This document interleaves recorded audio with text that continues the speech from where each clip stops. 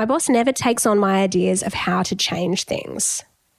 This can be really a bit demoralizing when you can see new ways of working and you can see, hey, if we just did this a bit differently, we'd save ourselves heaps of time and money and energy, or we've got a problem over here, I think we can fix it in this way, but your boss just doesn't want to change anything and they're just happy with the status quo.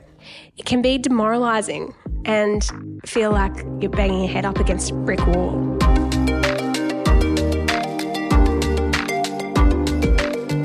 I feel you and I empathise with you. The good news is that as people, we're adaptable and we can influence people to change. We can't force them to, but we definitely can influence them. I think it often comes down to how we sell it.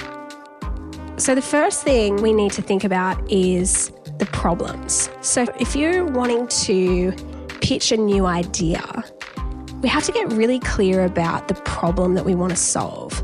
And often our leaders, if we're just kind of saying, hey, there's this new product on the market, it's going to do this and this, let's do it, but you're not talking them through about the current state problems, you might not be getting their buy-in because they don't understand what you're trying to fix. And Matt Purcell, who's been on the podcast before, he says pain is the pitch. He can sell anything. I swear, every time I talk to him, I'm like, I just want to buy stuff of you. Like, can I please buy things? And the reason he's so good at selling stuff and he's such a good marketer is because he understands that pain often is what causes people to buy into something.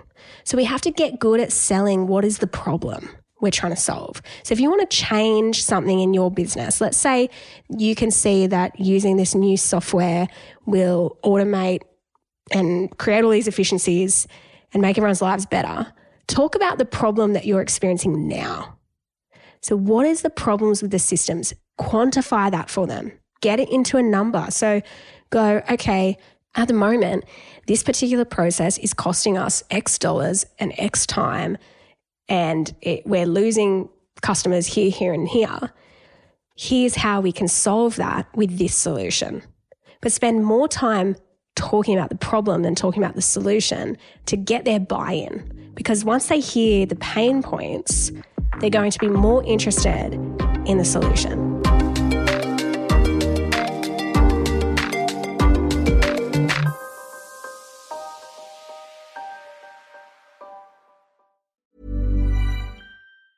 Hey, I'm Ryan Reynolds. Recently, I asked Mint Mobile's legal team if big wireless companies are allowed to raise prices due to inflation. They said yes. And then when I asked if raising prices technically violates those onerous two-year contracts, they said, what the f*** are you talking about, you insane Hollywood ass f- So to recap, we're cutting the price of Mint Unlimited from $30 a month to just $15 a month. Give it a try at mintmobile.com/switch. $45 up front for 3 months plus taxes and fees. Promo rate for new customers for limited time. Unlimited more than 40 gigabytes per month. Slows full terms at mintmobile.com.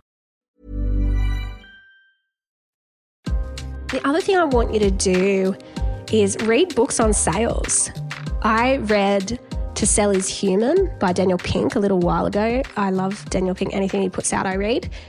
And that was super helpful. So it's about the process of sales and how, as people, we're always selling something. We need to master the art of sales. So that was a really good insight for me as a HR person who's never had to do sales before to learn, okay, well, how do you actually sell things to people? How do you influence people? The other thing I want you to do is put together a one-page business case. So your ideas, document them, put effort in. The more effort you put into that pitch, include a cost analysis, do the detail. Because when you can present that and you can show the initiative that you've put into it, again, you're more likely to get your idea across the line.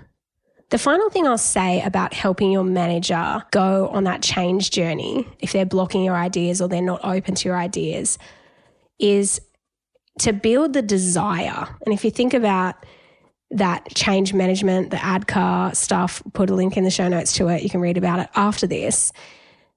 Building desire for change is really important.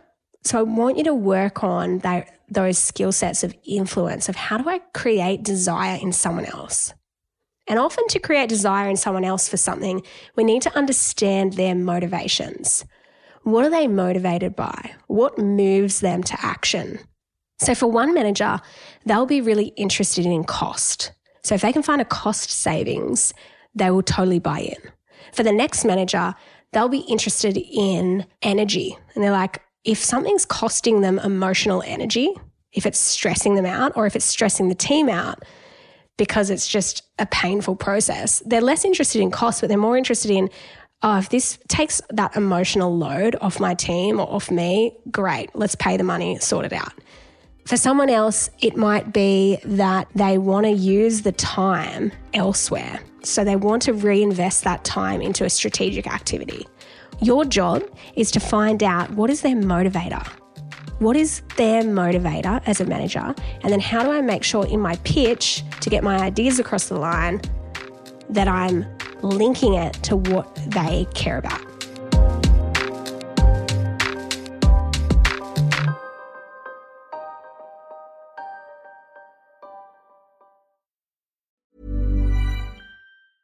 Hey, it's Paige DeSorbo from Giggly Squad. High quality fashion without the price tag. Say hello to Quince.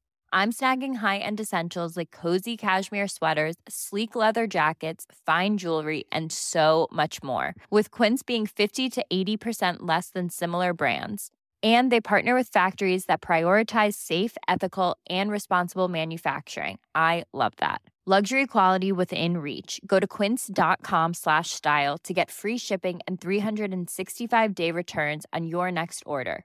Quince.com/style.